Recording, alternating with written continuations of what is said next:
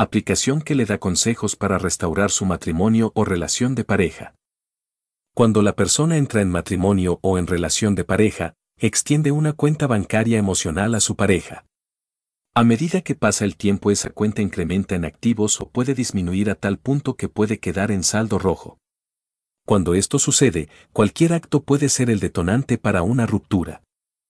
Cuando el desacuerdo se presenta, la ansiedad que esto produce puede ser la principal enemiga, que puede ahondar el problema provocando una ruptura definitiva. En mi vida pasé por esas situaciones y mi mente curiosa buscó información de múltiples consejeros expertos. Siendo yo cristiano evangélico, pude ver que algunas cosas eran diferentes en los consejos que daban los expertos por tener esta condición, alguno de los miembros de la pareja. Después, cuando arreglé mis problemas, muchos miembros de parejas llegaron a mí con problemas similares. Usé los consejos que me dieron y, sorpresa, la mayoría lograron resolver sus problemas. Otros tardaron hasta un año, pero al fin resolvieron.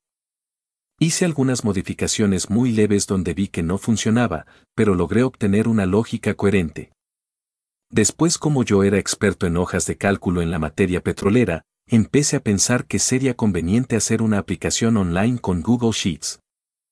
Sin embargo, luego aprendí a hacer aplicaciones combinando Google Form y Google Sheets, haciendo entonces la aplicación online Restaurar, versión 1.1.1 que presento aquí con el fin de ayudar a las personas a restaurar su relación de pareja. Esta es una aplicación en línea que puede correr en móviles con Android, computador con Windows y desde cualquier navegador.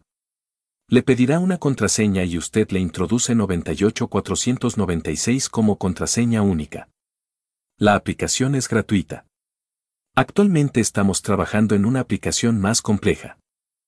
El enlace para acceder a la aplicación puede verlo en la descripción. Agradecemos cualquier comentario y recuerde que SCR Humanistic, una división de SCR Digital, está para crear soluciones humanísticas para crecimiento personal. Saludos. Óscar González.